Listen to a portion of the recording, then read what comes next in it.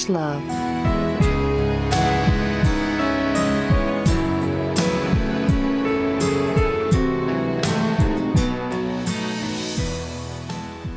Matchmaker, matchmaker, make me a match. Find me a find. Catch me a catch. It's episode 32, season 4 of Ravaged Love. Hi, Julie. Hello, Renee. How are you? Fiddling. We're fiddling. We're fiddling up on these roofs. It's Matchmaker Week here on Ravaged Love, and I cannot believe that we've been doing this show for 4 seasons, and we've never had a dedicated matchmaker theme.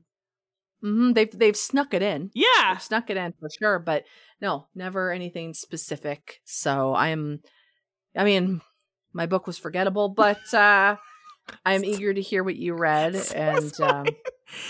So not off to a great start, but this is our last kind of typical theme week before we hop into the holiday season.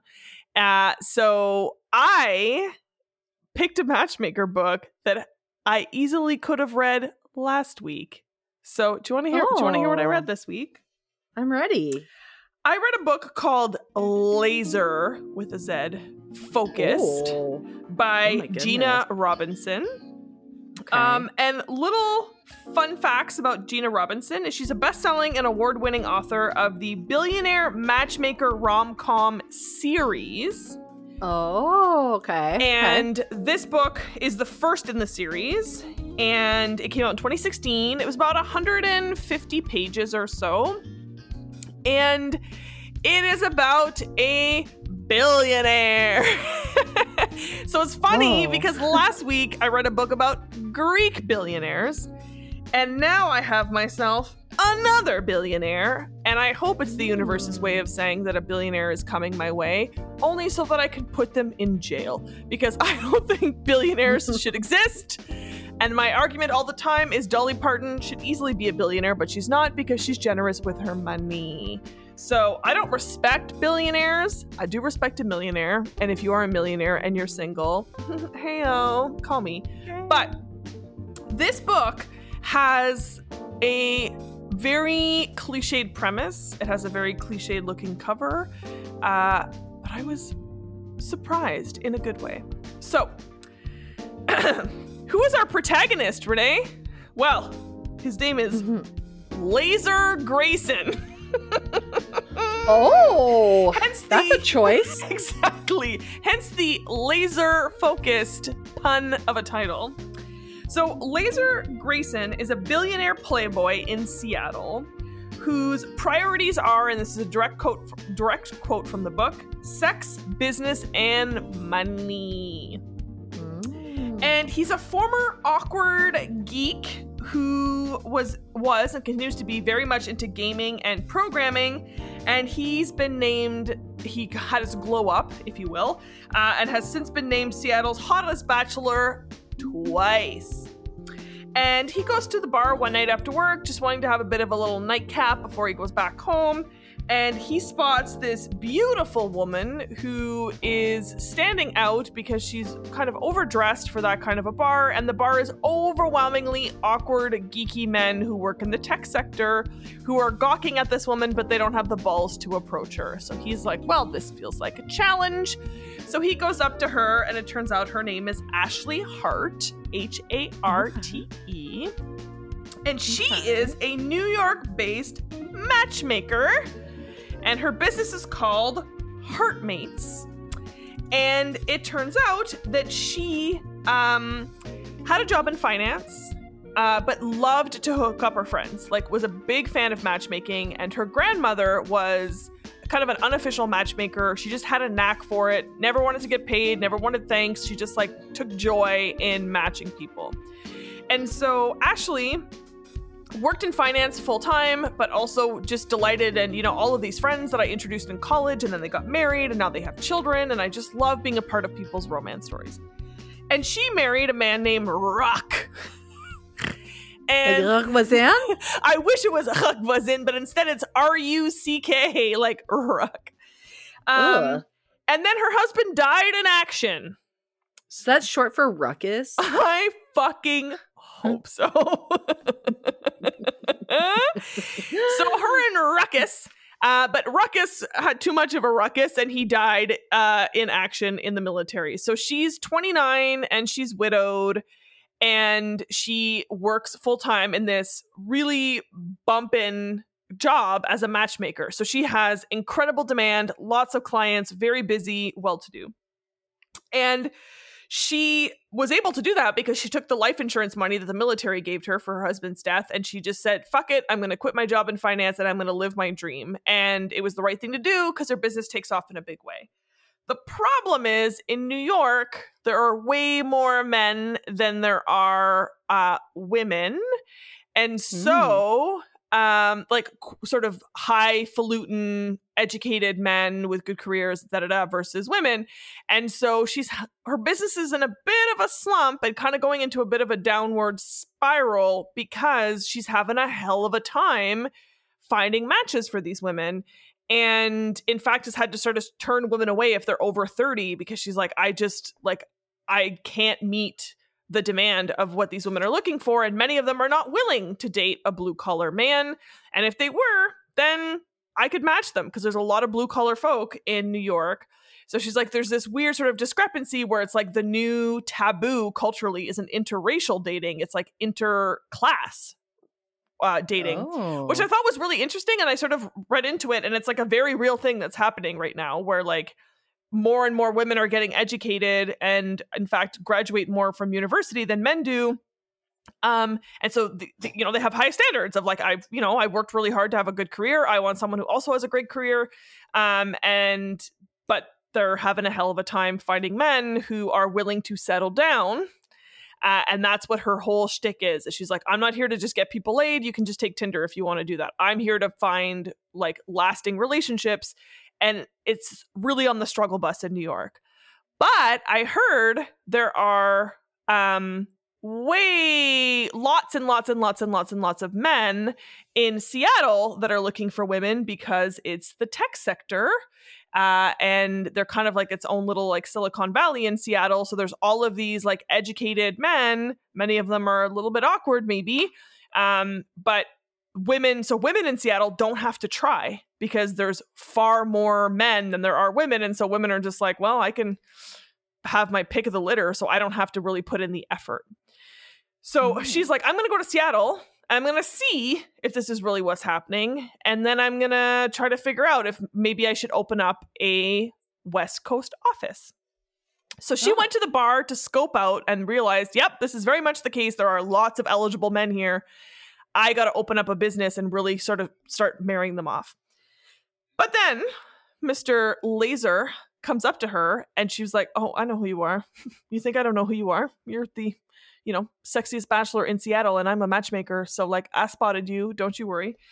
And they start chatting and there's flirty banter and they're both really smart and they're kind of doing that back and forth. And then she's thinking to herself, fuck, man, I wanted to recruit this dude because he would be really good for my business. But now I'm like, fuck, he's really hot. And he is like even more charming than I thought he would be. And it doesn't come off like a player. He just seems really sincere and like all the things that women love. He made eye contact, was listening attentively, asked follow-up questions, things that you and I know, Renee, are fucking impossible to find. And he happens to also be a billionaire. So she's like, oh man, I don't know that I want to recruit this dude anymore more than I want to fuck him. So he picks her up at the bar and then he's like, let me take you out to dinner. They go to dinner and she's sort of going through in her mind all of these like green flags that this dude has. Like he has a lot of money, but he's not showy about it. And he orders a really like obscure bottle of wine that isn't the most expensive bottle of wine. So she's like, okay, he clearly actually has like a really good palate for this. And she's like, fuck it. Like I haven't gotten laid since my husband. Like I gotta go to Pound Town with this dude. Like he's just too hot not to. But she's telling him, like you should really join my service. It's really time to settle down. You're going to get taken advantage of by someone because you're so wealthy. And he's like, why would I give up my freedom? And, I have the best sex of my life. And she's like, well, all the research shows that people have better sex when they're in paired relationships because you get to know each other. And he's like, oh, I can know a woman's body and what she wants just by looking at her. And she's like, oh, yeah, challenge accepted. So they go back to his condo. They bang it out. It's hot. I would say it's very hot, very consensual, very much pleasure-based for her. So, like, he clearly does actually say the things that he, like, means the things that he says, because he's, like, very attentive to her. And she's just like, oh, God.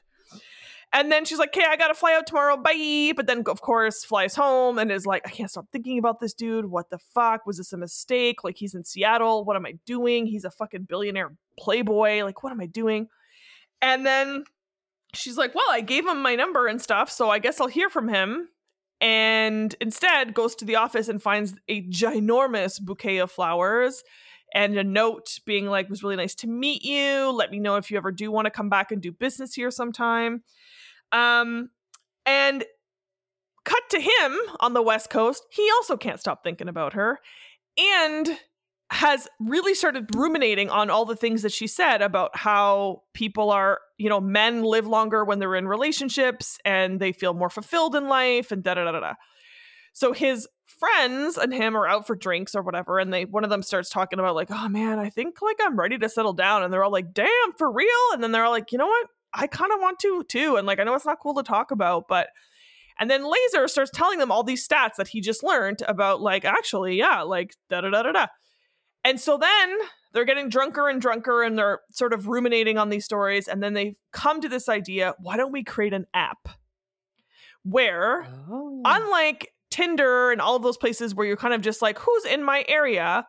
You could sort of say, hey, I am single and I'm at this restaurant. Come meet me. And then if anyone is in the area, or then you could look and be like, oh, there's a lot of single women at this particular bar tonight, let's go there. It'll increase our chances, rather than like all of these single people going out into the world and not finding each other, but having it not just be like a formal date where you have to, but just like kind of almost like making it a little bit more organic of just like bumping into someone at a bar.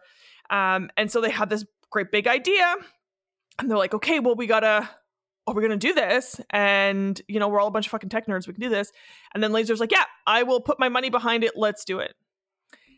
Next day, he flies to New York, shows up at Ashley's office, unexpected, and she's obviously excited to see him, but like, what, you don't call, you don't text, I haven't heard from you in 2 weeks, you sent me flowers, I haven't heard from you since, and then you show up at my fucking doorstep. And he's like, yeah, because I want to go into business with you. And he's like, I want you to sign this non-disclosure agreement so that you don't sell my trade secrets to other people. And I want you to come to Seattle with 15 top shelf women, and let's beta test this thing, and let's get them on the app, and let's get them out in the world, and let's get them matched up. I know lots of great single guys who are looking for women. I know people who can put together this app. Let's do it. And she's like, okay, but I can't just tell these women to leave their fancy jobs in New York and come to Seattle for 3 months to hopefully meet the man of their dreams. And he's like, well, I work in the tech sector, so I can find them jobs. I can find them contracts so they can come for a few months. And then you can also open up your business here if you find that it works. So I get to build an app that makes a bunch of money, and you get to open up your West Coast office, which is great. And then he kisses her to seal the deal and starts kind of putting the moves on her. And she's like, I don't date clients. Sorry. That's not legally binding. She's like, I don't date clients. You decided we're in business together. That's how it's going to be. And he's like, well, let's see about that once you move to Seattle and maybe you'll change your mind. The end. Oh. Yeah. So I thought it's a really good standalone book, but I thought it was like a very good way of leading into a sequel, because it was like still a complete story on its own, still spicy, still all of that stuff, but then also intriguing to be like, okay, do they end up just being clients, or do they start fucking, or do they do both? We do not know. I do not know. So in terms of spice, very spicy, not just because like the sex scene was like very hot, but also there was palpable sexual chemistry between the two of them. And I just want this woman, Gina Robinson, who wrote this book, to mentor so many of the people whose books we've read, who like the words are there on paper, but it's never believable that there's actual sexual chemistry between the two of them, you know?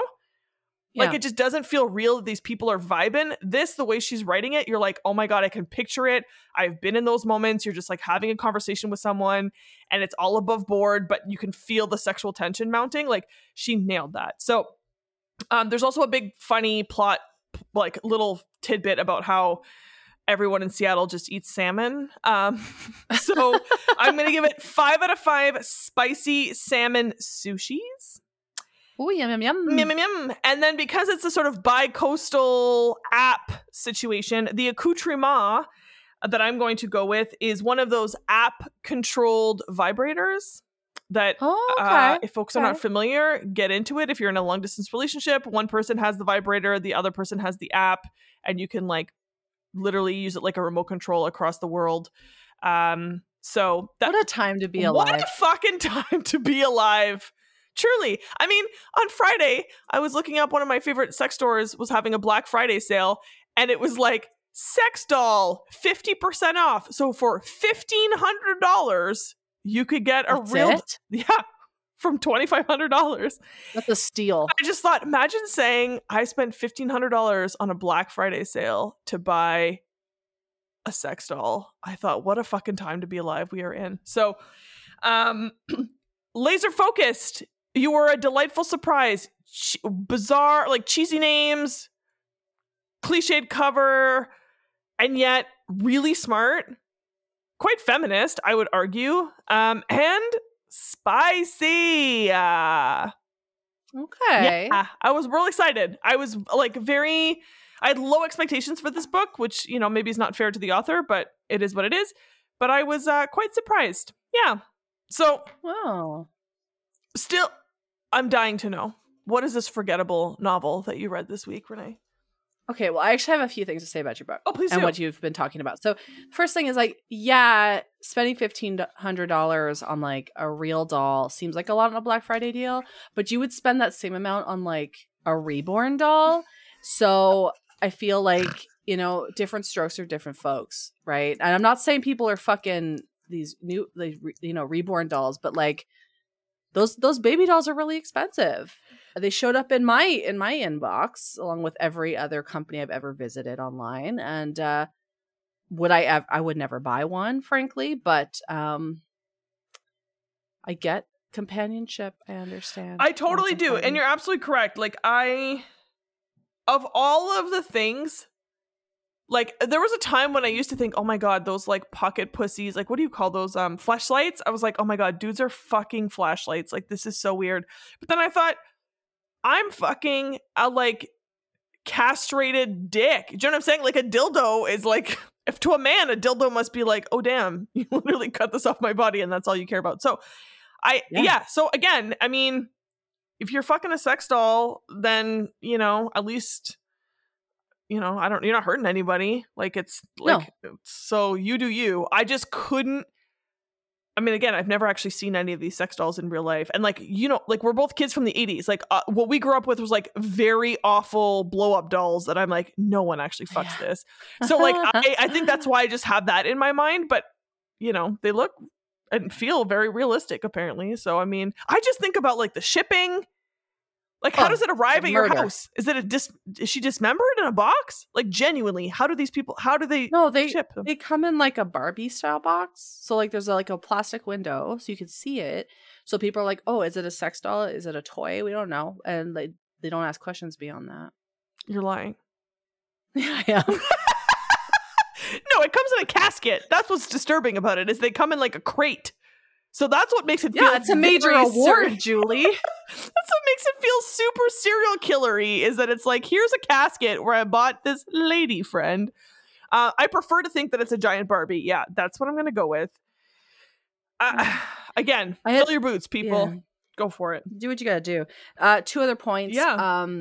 Dating within a class is very difficult. You know, people are like, I'm a Sagittarius and I would never date a Leo. Like, that's for real. But like, dating in a compatible class, like, I'm a Paladin and I would never date a Bard. Like, that, it's not compatible. It wouldn't work. And the last thing is, I don't know why this person's writing romance novels when they have like this $1 million app idea, because that would do so well. You're right. I'm like, Gina, how have you not launched this app? Because you're right. Like, I mean, I didn't get into all of the details, but like it's like laid out business plan for how smart this thing is. And I was just like, holy fuck, Gina, this is such a great idea. Like, never mind the romance. Lean into the app. You're absolutely correct. 100%. Yeah. Yeah, it was like, it's as someone who is single and is terrified to go on the apps and like only knows people who have horror stories of like feeling used and abused by people on apps. I thought this is like a perfect in between where I'm not on an app being seen as like one of 1,000, but instead I'm just like, hey, I'm around. What's good? You know what I would call? I would call that app Flamingo. And then like the logo would be like a flamingo. Renee, that's brilliant. Thank you so much. It would, and the flamingo would have like a Hawaiian shirt on and some sunglasses, Weekend at Bernie style. But I think it would be a hit with the kids. 100%. I think it's a brilliant idea. I think you're sitting on a gold mine. Gina's sitting on a gold mine. Stop writing and focus on your business strategy, Gina. I think both of you need to go into business together because you got the name and she's got the idea, and then you just got to find your own Laser Grayson to be your venture capitalist, and then you're fucking G2G. That's what I'm saying. I love this. A showbiz, baby. Yeah. So what matchmaker book did you read this week, Renee? So here's the thing. I said it was forgettable, and I have described this story to at least 2 people already. One being my boss, the other being my son. And I know so much about it that I don't think I'll forget it. So mine was part of the Prime Mating Agency collection. Ooh. And just like right off the bat, it was called I Married a Lizard Man. Like right off the bat. Just wait. Just let that land. Okay, say that again. I married a lizard man? I Married a Lizard Man. Okay. Just so we're clear, okay. I read Laser Focused. You read I Married a Lizard Man. Okay, yeah. I'm sorry, please continue. I mean, I was expecting it to be a wacky story, but it wasn't. It was like this incredible, well-written book, which really... Anyway, it was written by Regine Abel, a woman of color. Nice. And, so she's a fantasy, paranormal, and sci-fi junkie. She likes hot alien warriors meeting no-nonsense, kick-ass heroines. And... in her day-to-day, she is a professional game designer and creative director. And she was, I don't know if she's Canadian, but her home was in Canada, and now she's moved around. So her latest book is called I Married a Dragon. But she has like a gajillion books, like so many, just so many. One book is called The Mistwalker in the Mist Collection. The next one is called The Nightmare, which I'm just like, okay. And in the Prime Mating Agency, we have I Married a Lizard Man, I Married a Naga, I Married a Birdman, I Married a Merman, I Married a Minotaur, I Married a Dragon. So I'm kind of here for it. However, she has a book called The Hunchback, which that could be a time. I'll come back to that. You know, I love Quasimodo. So 100%. Okay, so wow, my book it had a lot happening, and the theme of my book is propagation, because it was mostly about farming and mating. So they're trying to propagate the earth and propagate each other. Susan, it's the stupidest name. She looks like a beautiful Susan. Like a beautiful little baby. Who would name a baby? That's what I was gonna say. You've never met a baby named Susan because they don't exist. They come out fully formed. Yeah. So Susan is a third daughter on a farming colony. And the problem is that as a third daughter, you don't inherit any land. So because it's like a matriarchal society, sort of, but they come from like a religious background, so they have like the shame piece down. It's the first daughter that inherits farmland, and the second daughter makes sure that like it's kept up to snuff so that when they inherit it, it's in good shape. The third daughters are kind of just like a backup daughter.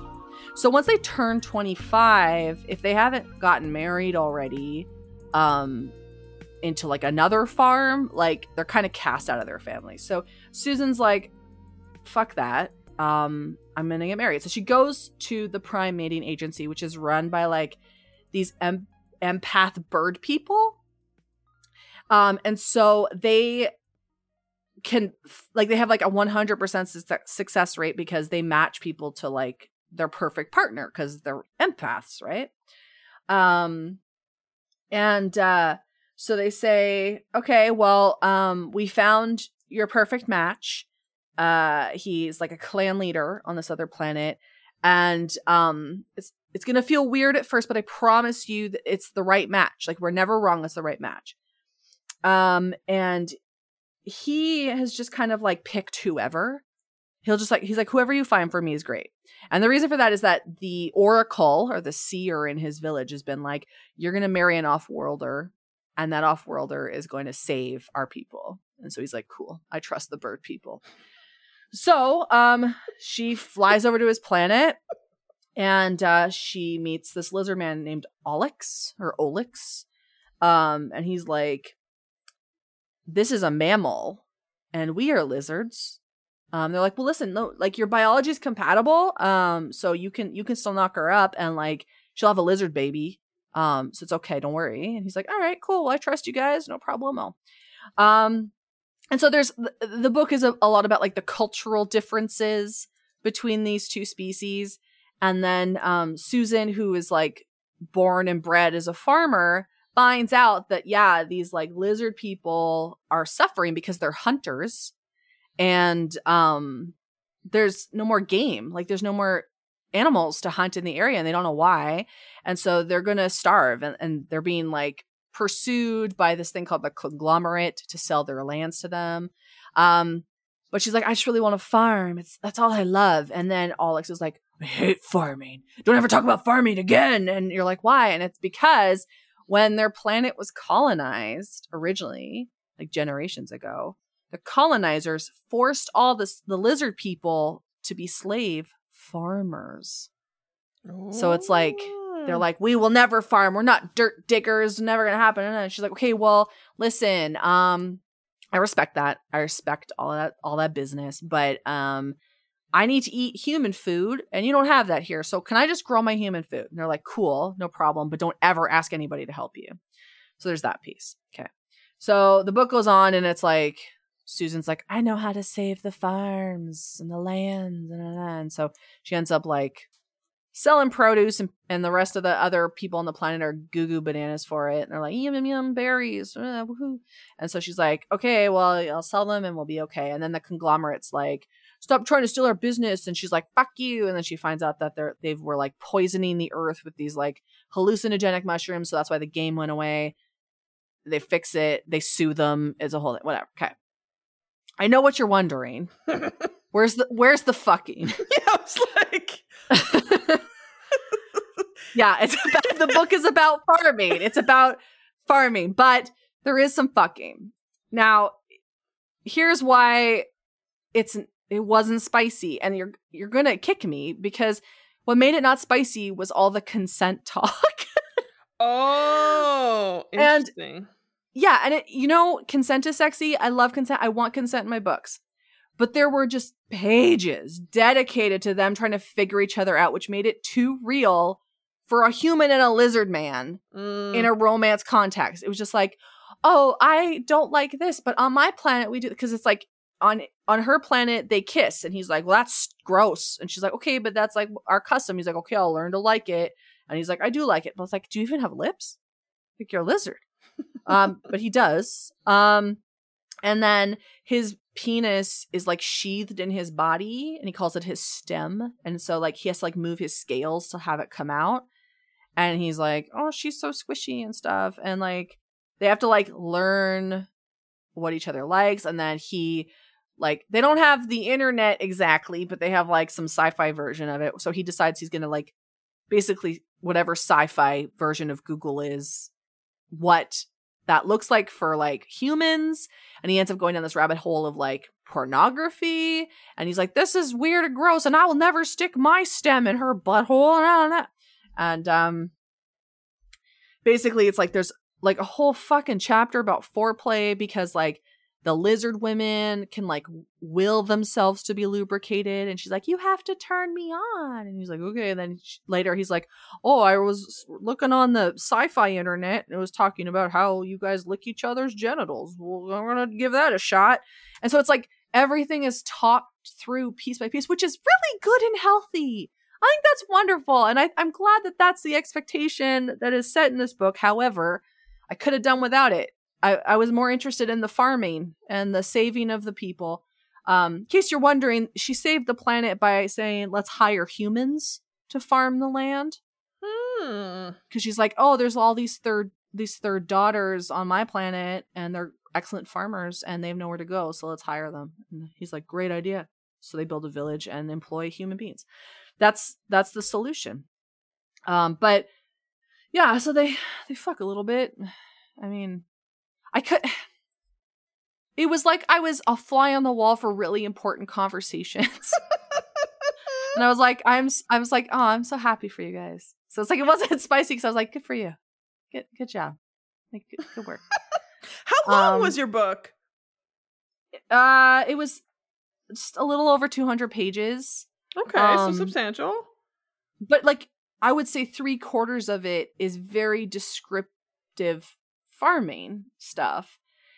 Now, I don't want to boast, I've done it before, but I was a member of 4-H and the farming references were accurate. They were bang on. She did a great job. Great job. She did her research. I would expect nothing less from a video game developer, but I wanted it to be freaky. I expect freakiness with my lizard people and my other monster creatures. That's what I want. They do have a lizard baby at the end. They name him after the Birdman that joined them together. And also this book was really like, it wasn't that it was obsessed with virginity, but it spent a lot of time on virginity, which was really weird. Because here's the thing, is that like she has like menstrual cycles and stuff and it freaks him out because he's like, you're bleeding, you're gonna die. And so there's like a whole fucking like 3 pages about hymens and he's like, hymen? Because he's a fucking lizard. And she's like, it goes so far as to be like, you know, some women have it, others don't. Some women make it to their adulthood with it intact, but many don't. And like, it's like covering all the bases, which I was like, okay, yeah, if I was going to marry a lizard who knew nothing about my anatomy, okay, yeah, I would have that conversation. But it was like they were interrupting coitus. It's like, oh, by the way. Now I have endometriosis on my cervix, and so I have interrupted coitus to be like, oh, listen, I'm a bleed on your dick. Don't freak out. And so I guess that's kind of what she did.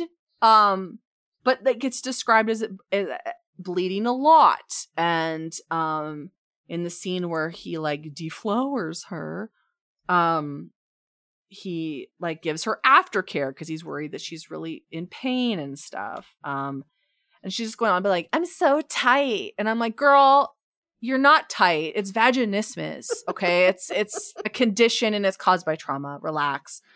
It's not, though. She doesn't have any sexual trauma, but women, I don't want to hear that you're tight. Okay. It's a condition.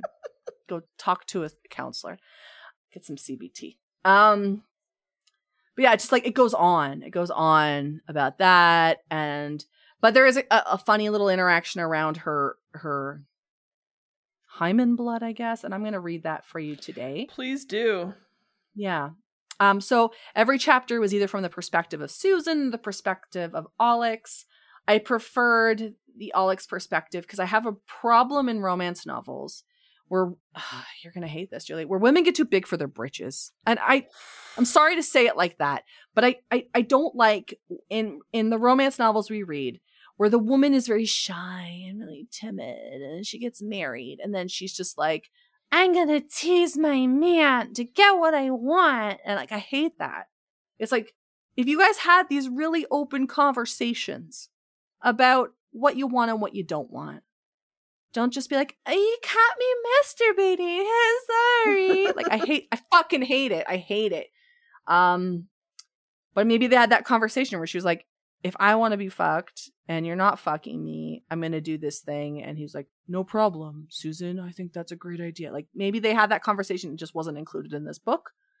I'm going to think about it forever. So this book was not forgettable. I'm going to wonder forever. Anyway, here's the thing too, is normally when books are like not jazzy the way I want them to be, like there's no Mothman and they're not being freaky frenzy orgies and shit, I usually just glaze over the parts to get to like the good stuff. But I read every single word of this book because I was captivated by the farming, and I read about farming, Julie. And they never fucked in the farm. They fucked in like a nest. Anyway. Okay. So what I'm reading is so the day after a virgin has been deflowered, and after that he like took the sheets away and I came back and took care of her. So and Susan has had a fight with his mother because she brought up farming, which is a sore subject for all these former slaves. So anyway, here we go. This is Alex. Okay, here we go. The glow of pride I felt preening under the envious stares of the others as they gazed upon the trophy Susan had bestowed upon me faded at the sight of my mother's anger. She'd been so happy when we first went to greet my mate. What could have possibly transpired through their conversation to cause her to be so upset her scales would redden? Because they change color with their moods, like mood rings. Anyway. I excused myself and headed directly towards my female, who seemed both embarrassed and distressed. She watched me approach with a mix of relief and guilt. "Good day, my mate," I said, stopping in front of her. "Are you well? Is everything all right?" I asked before casting a sideways glance at my mother. Susan shifted uneasily on her feet and chewed on her bottom lip while thinking of her answer. "I'm fine," she said carefully. "I guess I asked a question that your mother did not appreciate. I didn't realize it was that sensitive of a topic. I didn't mean to upset." Susan froze, her eyes widening as she gazed upon the leather harness adorning me. I puffed out my chest, making the harness stand out even more. Her eyes flicked to my wristbands and then to the hilt of the hunting knife hanging on my hip. I had woken at dawn and labored all morning on this. Is that blood?" Susan asked with an air of disbelief. "Yes," I said proudly. "Your gift to me." Her jaw dropped, but I couldn't decide if horror or wonder prompted that expression. "I have cut the sheets only to keep the bloody parts and treated them with tormedium," I explained with enthusiasm. "It has darkened or burned out all the fabric that didn't have blood on it so the blood would stand out. Then I devised it into perfect-sized pieces for my harness, wristbands, and weapons. You only see the dagger now, but I also have a part of you on my hunting lance and bow," I added with a grin. Then I covered the pieces in purified Sotomac resin and sealed them forever in this current state, and then embedded each piece in the various accessories. I sewed them in the leather myself, and did the blacksmithing as well. There is one last piece, however, that I have requested one of the crafters to set for me, I confess sheepishly. My touch isn't delicate enough to craft jewelry, and I wanted 2 strands of your blood as ornaments for my quills. Susan continued to stare at me for a moment longer, apparently rendered speechless by what I had done. "Wow," she said, finally, whispering in a tone that I couldn't interpret. "You went through all this trouble to wear my virgin blood?" "Of course! You've chosen me above all others to share your first and only blood. It is a great honor that I do cherish," I said with sincerity. "I get to carry this special piece of you with me everywhere I go. The other males are dying with envy. No other among our people will ever receive so unique a gift from his mate." Yeah. Okay. Now, in the book, it's described as like a lot of blood, and I was like, really? Like, did he cut her? Like, is his dick sharp? I mean, I think this proves your point about vagismus. I'm saying. I think it proves your point. I mean, I think it speaks to the fact that this bitch has a medical condition. She has a medical condition. She has endo like me. That's all I'm saying. She needs a pelvic But floor specialist. even I don't bleed that much. Anyway, it was weird. But they love each other very much, and she's a really good farmer, like strong farmer. And I like to see that represented. My interest being represented in books when maybe my other interests aren't as as present. Like I really wanted more lizard man fucking. So the farming was like a pleasant replacement if I had to pick a replacement. I just like farming. I don't know what to say. Well, I am going to take a completely different tone. So I mean, just get ready. I'm buckled up because we're going in a completely different direction. So this is the banter. So this is them at the bar before they go back to his condo and take it down to Bangarang. They are sort of doing this like witty back and forth flirting thing, and she's really trying to sell him on being a client of hers. So at this point she has not yet decided that she really just wants to fuck him. She's like trying to resist her attraction to him and really just kind of selling him on the business, which, and I mean, she's absolutely correct. Like if you had a shark like him in your dating pool, like getting him to be a part of your app or your like matchmaking business, I mean, that's a whale of a client, right? Like who does not want to fuck a billionaire, right? So she's trying to get there. Oh, and my Kobo is like, your battery is low. So I'm going to read it real quick before it dies. Quickly. So we're talking about Ashley the matchmaker at a bar in Seattle with Laser, the billionaire. The whale shark. And now, and this chapter, this particular part is from her perspective. Okay. But first, I had to pitch my matchmaking services to him one last time, or I'd never forgive myself. Number one, as I was saying in the tap room, which was the name of the bar, happily married men live longer than single men. Singles are 5 times more likely to die of infectious disease and almost 40% more likely to die of heart disease. They're even twice as likely to die accidentally. Some studies suggest the mortality is as much as 250% higher among single men than it is among married men. Now I'm a thrill seeker? His foot caressed mine. I like living dangerously. You know your statistics. Sorry, I'm a bit of a statistics geek, I shrugged. I have a good memory for facts and figures. It comes in handy in the job. I believe the key word here is the word happily, he said, returning to the original topic of conversation. How much shorter are unhappily married men's lifespans than their single counterparts? He rested his hand on the table. I placed my hand on the table next to his. That's where I come in. I'll find you the right wife. He shook his head. Maybe I'm not concerned about living a long time, just living well. What else have you got? Well, being married increases your earning power. I touched my knee to his beneath the table. He laughed. You think I need more billions? I beg to differ with your assertion. The wrong wife could take me for a pile of money if things end badly. We're not talking about the wrong wife. I have sound methods of determining compatibility. But I take your point. In your case, you probably don't need more earning power. Probably? I arched one eyebrow. This one should interest you. Marriage preserves your bloodline. Now you're talking children. He made a point of shuddering. Ooh, you're joking. I don't need to be married to have a kid. I don't even need a girlfriend. I have plenty of money. I can always hire a surrogate. I'm not like my friend Riggins, the Duke of Witham, who has to have a legitimate heir. He was friends with the Duke. Of course he was friends with the Duke. Being married assures you don't die alone. Right now, you're young and hot. Oh, so you think I'm hot? He grinned and gave me such a flirty look, I had to clamp my legs together to still the ache. Scorching, I grinned back as our dinner arrived. Neither of us had touched our food as we continued to spar. You're too hot for your own good, for now, but time has a funny way of slipping by too quickly. What about when you're 65, old, fat, hair growing out of your ears and nose? You paint such a flattering picture, he waved a hand over himself. Behold my impeccable grooming. What makes you think I won't buy a nose trimmer and keep working out? You'll still be old and losing your testosterone levels year by year, I countered. He was delightful.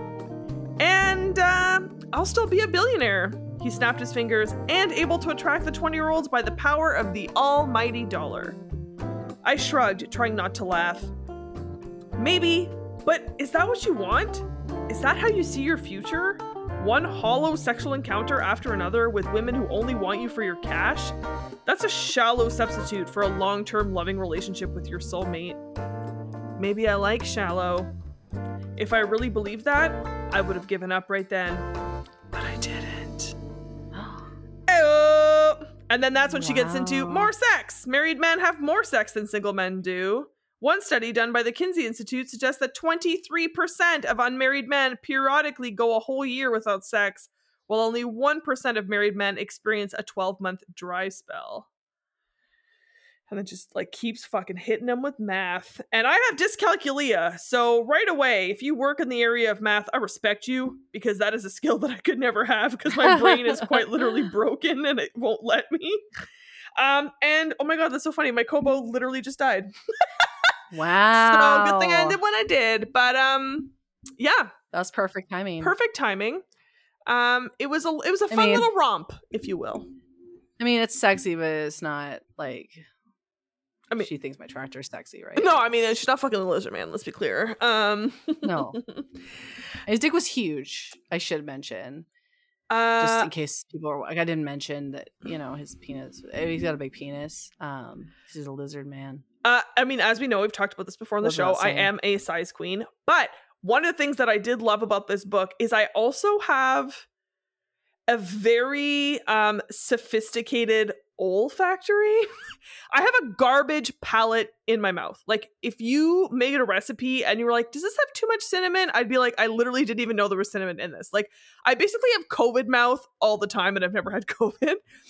But my sense of smell... that explains why you sucked it.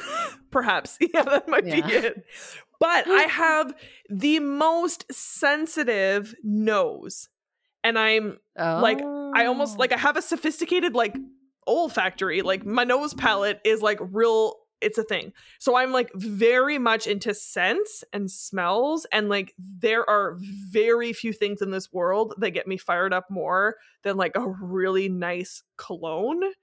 And even the perfumes that I wear like almost kind of masculine. I just like love that. And so she talks a few times in the book about how not only was he like very sharply dressed and, you know, well-tailored suits and like all the things that are also very much delicious, but like how he smelled really nice. And then because she's a matchmaker and knows these things, like figured out the exact name of the cologne. And he was like, yeah, you're right. And I just like, and his like apartment had like a scented candle, so it smelled like pine trees. Anyways, I was like living for the ambiance of this. And it's why I get so thrown by historical, which, you know, I love a historical romance, my favorite. Yeah. But I have to really pull myself back from getting too in it, because I just keep thinking about no one washes their balls. People are wearing like 45 layers of crinoline or whatever the fuck, and they've been sweating all day, and they're just like eating each other out. Like, I just find it takes me out of the story because I'm just so repulsed by the idea. I know. And you know what? I would urge you not to let yourself get bamboozled by a good smelling man, because one of the best smelling men I've ever known, his Facebook profile picture for a really long time was him and Ted Cruz. So, you know, the Zodiac killer. So I feel like you got to be careful.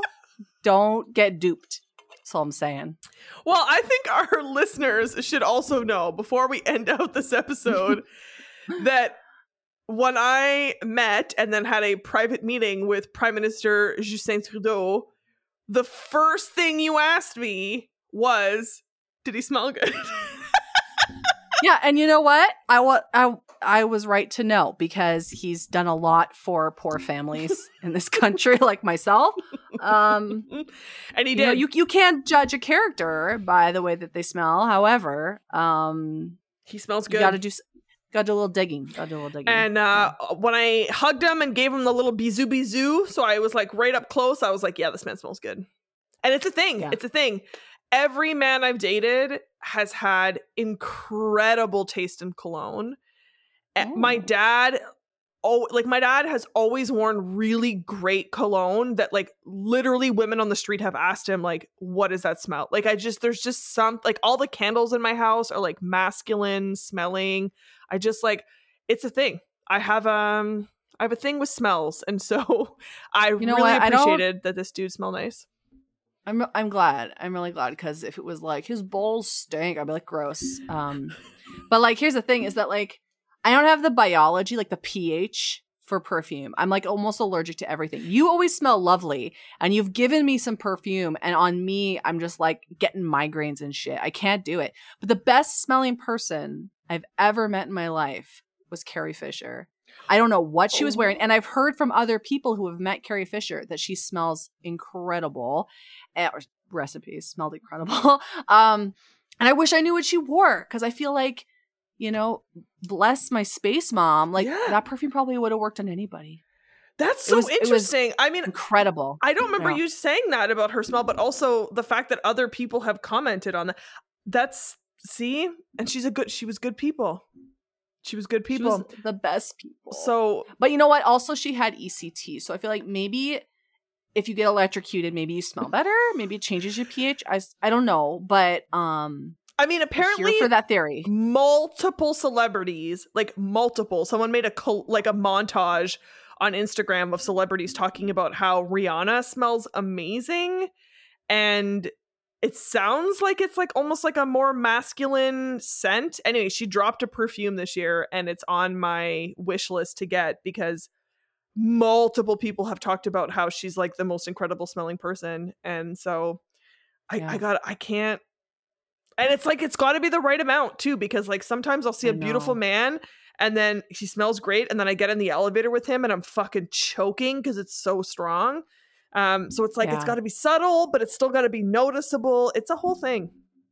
I'm a big fan. I got this. I'm very sad that you can't partake, because every scent gives you a migraine. You poor peanut. Not all of them. If there's a rose hint, I will absolutely immediately. And I had a client who was wearing like just rose, and I was like, I'm so sorry that you got beat up. Like, I was just dying. But I had this like, I want to smell spicy and sensual. Like, that's how I want to smell. The only thing I can wear that is like patchouli, and then I end up smelling like a stinky hippie, and I don't want to smell that way. So I got this like Kat Von D perfume, and it worked. It worked for a while, and now I think because I'm in mourning, my pH is different. So when I put it on, I'm like, my head hurts so much. But the only thing I can wear is fucking vanilla. So I'm smelling like a cookie everywhere I go. And like men are just like, yum, yum, yum. And I'm like, back off. I'm not a cookie. I'm not going to make anything for you. I want to be spicy and not giving you mom energy. Yeah, that's hard. Yeah. That's hard. It's the only one I can wear, and I hate it. I just want to smell nice, and I can't because I am sensitive. Well, I mean, on the topic of smelling like cookies. Yeah. We're getting into that time of the year, buddy. That time again. It's that time Holidays. The holidays. Which, unsurprisingly, if you are new to the show, I'm sure you're not going to be surprised to know that there are hundreds, if not thousands, if not millions of romance books about the holidays. It's not just Hallmark making cheesy Christmas movies. It started off with books. And so we're doing dealer's choice like we do with our October. So we're just going to be anything related to the holidays or what we're going to be reading in the month of December. So it could be Christmas, it could be Hanukkah, it could be New Year's, it could be, you know, straight, I'm living in a small town and I ran into the love of my life. It could be, I fucked Santa Claus. I mean, the possibilities are endless. We're excited to go on this journey with you. And last night, my son was like, "What are you reading?" And so, of course, I went through the whole farming thing with him. And I was like, "Well, Christmas is coming up with the holidays, so we're gonna." He said, "What are you gonna read?" I was like, "Oh, I don't know." I was like, "I've read pretty much everything." I was like, "I read Elves. I've read like this or this." I was like, "I haven't read a Krampus yet." He's like, "I don't." He's like, "There probably isn't any." And I was just like, I popped it into my e-reader real quick. I was like, Krampus romance, and it was just like pages and pages and pages. He was like, "Oh my god!" It's like so many pages. And then the Sweater Weather book that I read last year came up. The one with the Mpreg. Remember, we went down that rabbit hole where we learned how a man could get pregnant in the romance world. And so then I explained that to my son with pictures of Sonic the Hedgehog being pregnant. And then we decided to call Mpreg Sweater Weather. So that's that's what, when I say that now we'll know. I'm thinking of men impregnating men. And my son was like, or like, because he's queer, right? But he's never really had a relationship. So he's like, do I have to worry about that? Like, do men want that? I was like, no, that is written exclusively for women. Don't worry. This is what we are into, and I can't explain to you why. And he's like, oh, okay, he was so relieved. So not going to read Sweater Weather this year because I've done it. But I have a few doozies lined up, and I am excited. Love this journey for us. Love this journey for our listeners. As always, thank you so much for listening to the show. Make sure you go and follow us on Instagram, where Renee is always so funny. She manages our Instagram. But also you can see the covers of our books this week and find out about, when our episodes drop and all that jazz. So it was nice chatting with you, Renee. I'm excited to enter into the world of the holidays. Me too. What a time. Do you want to sing us out? Sure do, bud. Ravage love. Ravage love. Bye. Bye. Artwork for the show is created by Karen McKnight. Very special thanks to Josh Shenfield for production assistance. You can find Josh on Instagram at Fushigiyami. That's FUSHIGIYAMI on Instagram. Connect with us at Ravage Love on Instagram and Twitter, or by email at ravagelove.podcast@gmail.com.